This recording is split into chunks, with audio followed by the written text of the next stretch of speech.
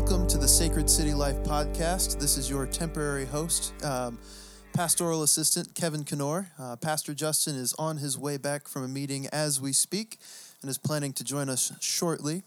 We are all about helping you follow Jesus in the normal, everyday rhythms of life. And today I am joined by our esteemed pastor of discipleship, Rob Spikestra. Hey, good afternoon. And our deacon of Sacred City Youth, Alex Tate. How's it going, guys? And if you guys don't know, today is Alex's birthday. Hey, happy birthday Yes, to Alex.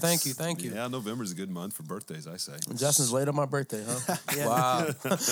Maybe he's getting you a present. Oh, there he There goes. he is. So we are jumping into a segment we do on the podcast called Theology for Everyone, where we are going through a short, concise, systematic theology called the Westminster Confession of Faith.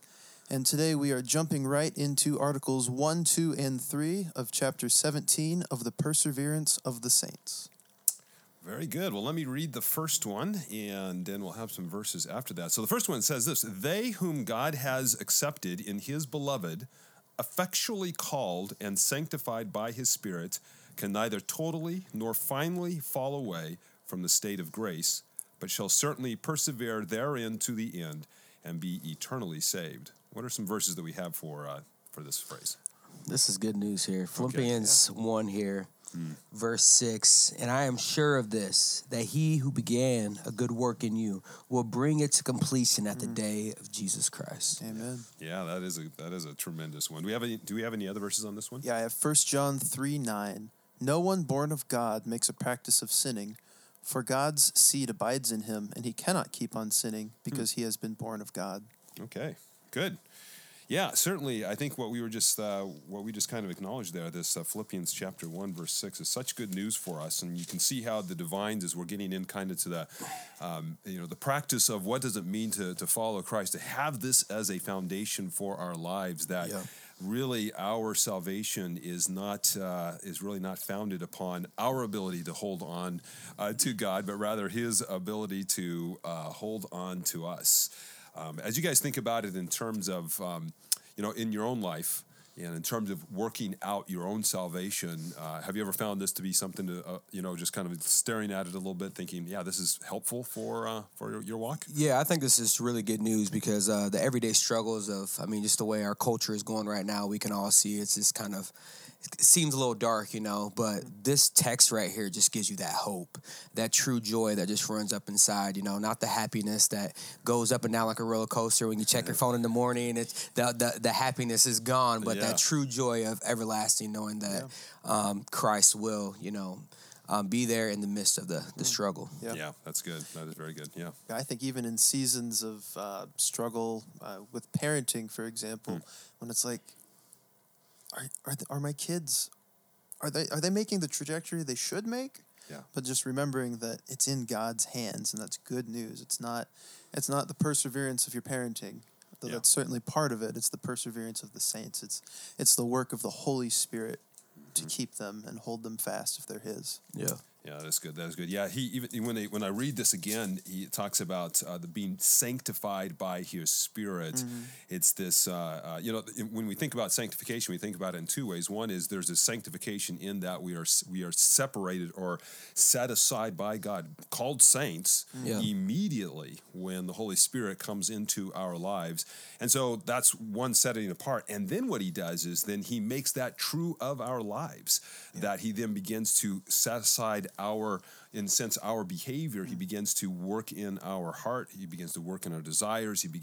Our desires begin to be set aside for Him. Yeah. And that is a work of God that He has done for us. And that is good news. That is good news in the face of temptation, to know that we can come back to Him and really ask for his help on there. Remind me of your verse, Kevin, in terms of it talks about a seed, right? What did it say again? Yeah, it says, no one born of God makes a practice of sinning, for God's seed abides in him, and he cannot keep on sinning because he has been born of God. Yeah, so it's this idea that yes, I mean it's there's an implied yes, you will sin, but you don't make a practice of it. It's not that which we keep on working over and over again without the conviction of the Holy Spirit eventually driving us back, bringing us back. So, Can you break down that practice a little bit? Because I mean we all sin every day, right? But what do you really mean by that practicing of sin? Yeah, I think it's a fun word to think about if you think about within the context of athletics. So within context of athletics, many times what we do is, what's the practice? The practice is to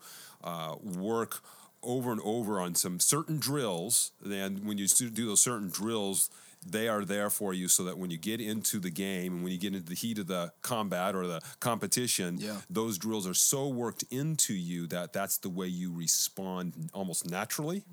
So I think what this is referring to is that is that's not the case for us in terms of in Christ. That it's not a ongoing practice where that becomes the natural response to sin when we're facing temptations.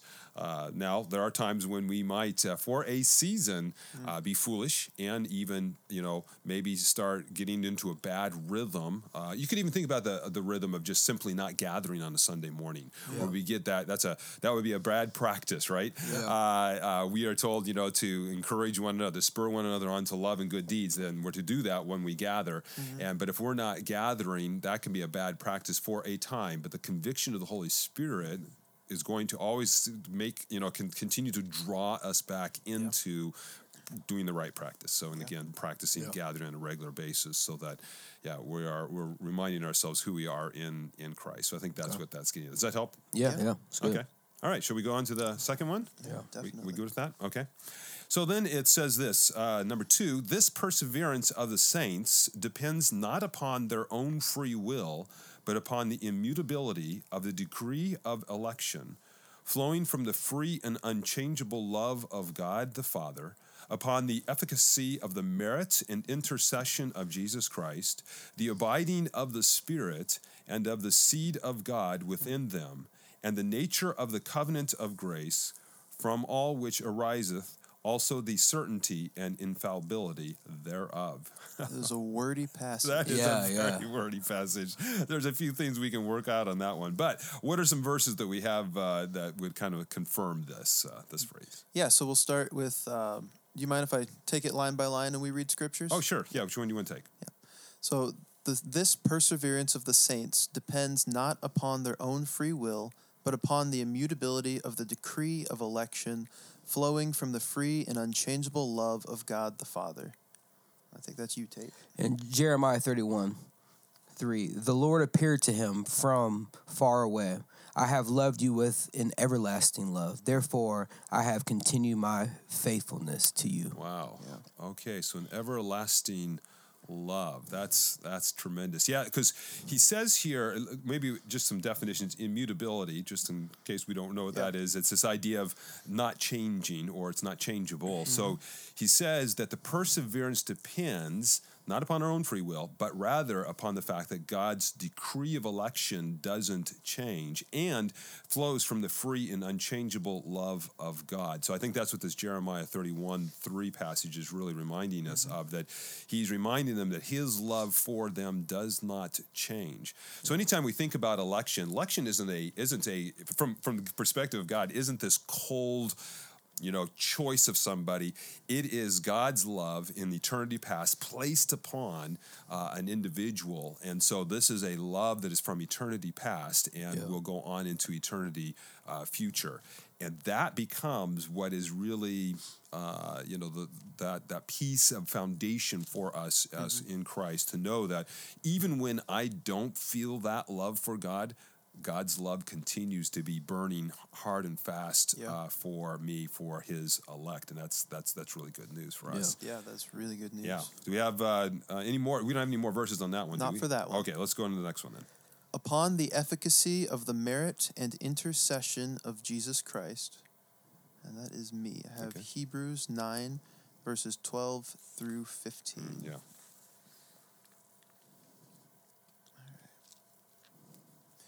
He entered once for all into the holy places, not by means of the blood of goats and calves, but by means of his own blood, thus securing eternal redemption.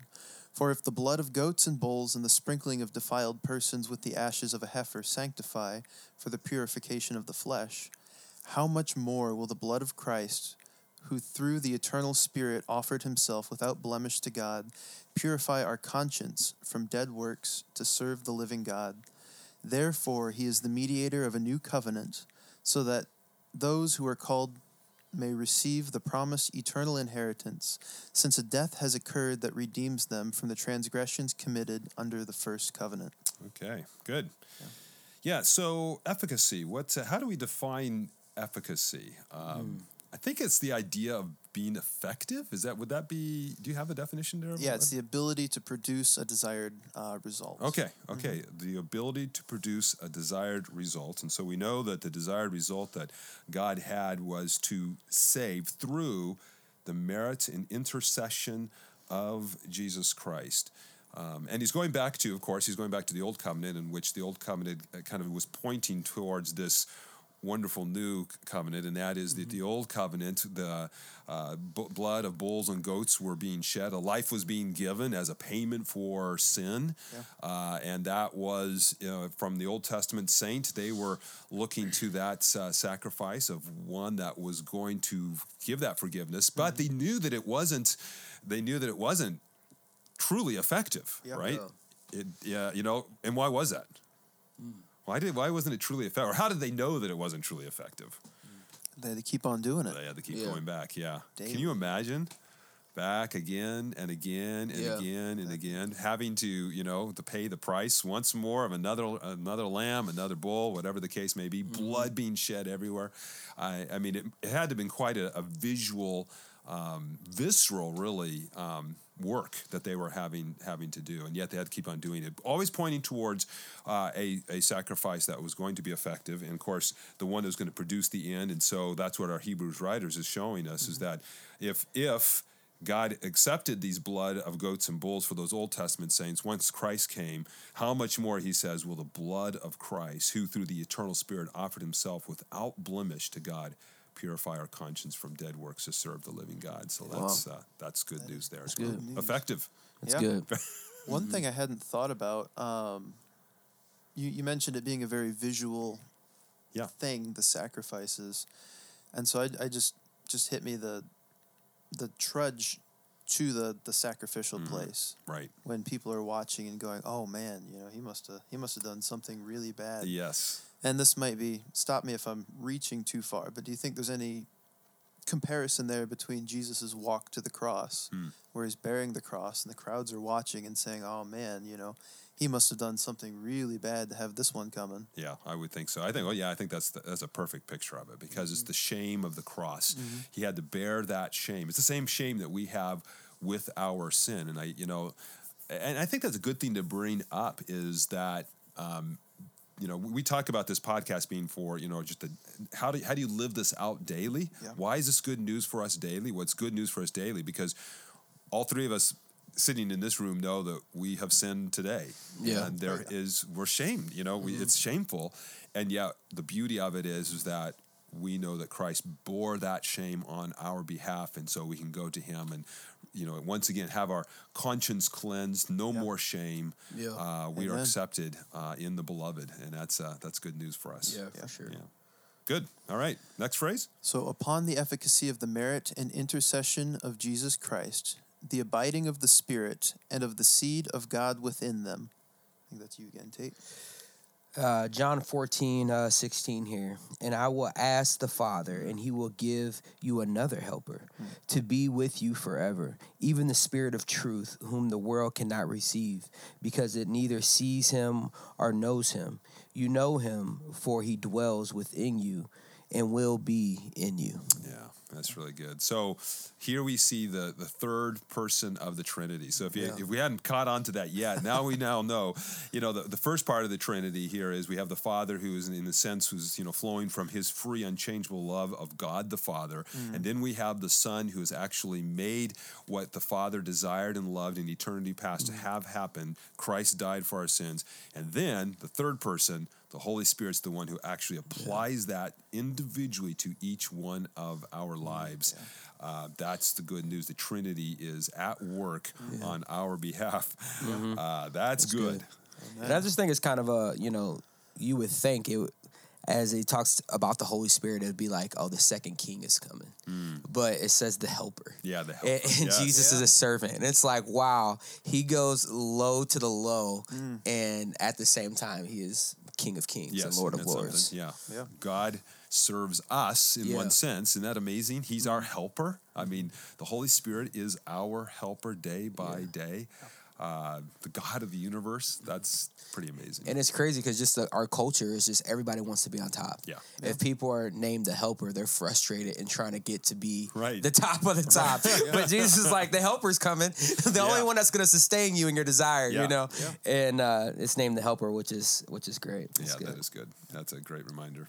Good. All right. What's the next phrase? And the nature of the covenant of grace. And this is a callback to Jeremiah 32:40, where God says, I will make with them an everlasting covenant, that I will not turn away from doing good to them, and I will put the fear of me in their hearts, that they may not turn from me. Okay. Wow. Yeah, I've been reminded just recently of the covenant. I've been doing a lot of covenant memberships for this. We had new members come in, and we have them, read through. I read through a covenant with them, but I reminded them, but it keeps reminding me of that the covenant is a promise that is made to another that's not dependent upon the other to complete that covenant. Meaning that even though we think of our marriages, that's a covenant where I covenant to love my wife, and she covenants to love me, but that covenant isn't dependent upon how well I do it. In other words, I'm not a perfect husband. I know it's a surprise to all of you here. I'm not a perfect husband. Yeah, I'm not a perfect husband. I can tell you that right now. But my wife continues to remain true to the covenant, not because I'm always perfect, but that because she's made that commitment. And that's what we're talking about here in the covenant, is that God has determined to make a covenant with us, a promise with us, and he's not looking for us to be the ones who are going. He's not going to say, well, I'll stick with you until you blow it. Well, that would be about a 2 or 3 minute covenant. Yeah, for sure. with all of us. So So so he's also entered into this decision of his own will by his grace to make this promise with us. That's good. Yeah. From all which ariseth also the certainty and infallibility thereof. All right. That's 1 John 2. 1 John 2:19. They went out from us, but they were not of us. For if they had been of us, they would have continued with us. But they went out, that it might become plain that they all are not of us. Okay. Yeah, and I think the idea here is of the certainty that when we're talking about the perseverance of the saints, it is that which is certain and it's infallible. That is that it will not fail. Yeah. And I think what John was writing there is that in the long run, when individuals walk away and turn away, that reveals that they were never originally of us. Yeah.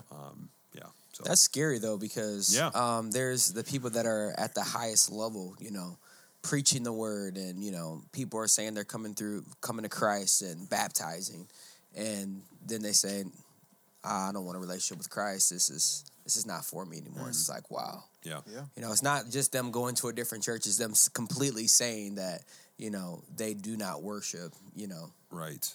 the true King. And I think that's, even with this 1 John passage you read for us, there's an implied warning there, and that is that, and there's a number of warnings. We have a number of warnings in Hebrews that talks about, they're like if statements where, this is true of you if you persevere or if you endure. And so you think, well, wait a minute, does that mean it's dependent upon me? Well, the warning passages and this implied warning here is that it actually creates the very thing it warns. So in other words, it creates within us, well, I don't want to be one of those individuals. I don't want to walk away. Yeah. And so what it does, these if statements or these warning passages, is that it in one sense strikes a bit of good, healthy, sobering fear in us. Said, well, I don't want to be that person. Mm-hmm. And as a result of that, God uses that as a means of grace to actually cause obedience in our lives. That it really caused us to say, well, I want to walk with the Lord then. I want to walk with the Lord. I don't want to be those people. Yeah. And so I do want to gather on Sundays. I do want to be fellowshipping with my MC, and I do want them to call me out on my sin. All those things, to keep me in. So God, this whole idea of perseverance as saints isn't apart from us. We still have a place to play in this. But the beauty of it is that God uses all of these things, and one of these things is these warnings, to cause us to actually be obedient, to walk with him, to practice righteousness ultimately. So, all right. Yeah, and I think the opposite, or the inverse of that, they went out from us because they were not of us, it's even an encouragement that even if you're struggling in your sin, God is still with you. God is still holding you fast, and that if your faith is in him, he's not just going to cut you loose. He's not going to say, Jesus died up to a point, but you're just really messing up. But instead, he's like, no, I will hold you fast. Yeah, I will hold you fast. That's good. All right, shall we get to the last one, number 3? Sounds good.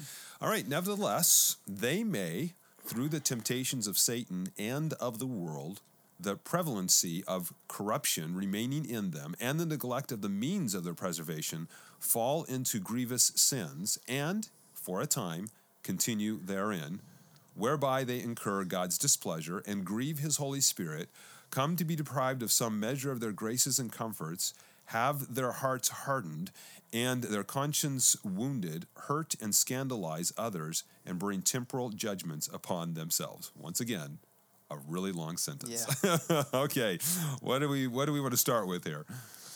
Yeah, so nevertheless they may, through the temptations of Satan and the world, the prevalency of corruption remaining in them, and the neglect of the means of their preservation, fall into grievous sins. Will you read that, Matthew? Yes, Matthew 25:70. But he denied it before them all, saying, I do not know what you mean. And when he went out to the entrance, another servant girl saw him, and she said to the bystander, This is the man was with Jesus of Nazareth. And again he denied it with an oath. I do not know him. After a while, the bystander came up and said to Peter, Certainly, you too are one of them. There you go. Yeah. Well, we all know that story. Yeah. Here, Peter, just a couple hours previous to this, said, I will even die with you if I must. But what we're getting here in this third point is that, yes, there is a perseverance of saints, but it is possible for us to fall away, and it says here, because of corruption remaining in us, or the neglect of the means of preservation. That means, again, those means that God has given to us, whether that be, as we've even talked about earlier, the gathering on a Sunday morning, or being in God's word, prayer, fall into grievous sins. This can occur, and Peter is a perfect example of that, of a man who, he ultimately was been elect, and he was going to persevere, but we can fall into sin as he did, and deny our Lord, and we do that all the time. Okay. Yep. So fall into grievous sins, and for a time continue therein, whereby they incur God's displeasure and grieve his Holy Spirit. And so, Tate, you want to take Isaiah? Isaiah 64. You meet him with the joyful works of righteousness, those who remember you in your ways. Behold, you were angry, and we sinned in our sins. We have been a long time, and shall be saved. Okay. Yeah, so again, I think it's a description there of someone who has, as they even write here, they incur God's displeasure, and does grieve his Holy Spirit? Was that part of that phrase, or is that another verse that we have? And grieve his Holy Spirit. Yeah, and grieve his Holy Spirit, and of course there's a New Testament passage for the grieving of the Holy Spirit, but that's the idea that again, the beauty of it is that, as you even read earlier, Alex, about the fact that the Holy Spirit is given to us as our helper. Even though he exists within us, there is a grieving that can actually occur, with him present in us because of the sin that we have fallen into. So, it's possible. It's possible for a time that we can be grieving him. The beauty of the grieving of him is that we grieve over that that we love. And again, the Father's love never changes for us. He grieves over our sin, but never abandons us in that sin. Yeah. So, and grieve his Holy Spirit, come to be deprived of some measure of their graces and comforts. So Psalm 51, verses 8, 10, and 12. Let me hear joy and gladness. Let the bones that you have broken rejoice. Hide your face from my sin and blot out my iniquities. Yeah. Well, and that's, of course, Psalm 51, which is the psalm that we know was attached to after the conviction of David, David's heart being convicted of all that sin that occurred with Bathsheba and the murder of Uriah, and this wonderful psalm that really helps us to see into the heart and life of an individual who has sinned and been convicted of that. Part of when we fall into sin is that there is as the divine said here, the measure of graces and comforts, we're deprived of some of those things. So when you think about it in your own life, when you sin, what does that do in terms of your own enjoyment of that of your salvation? You're living in sin, or you've sinned and you've kind of been holding on to it, maybe hiding it. What has happened in your own experience? Man, I get so grumpy. It's just like, it's there, and like the marriage covenant, my wife knows if I've been whatever, and you bring it up and it's like, oh well, I really messed up, and then it's like, oh, there's that weight of it when you don't walk in the truth of it. And so it's like, I think a previous section talked about God's countenance not being on us.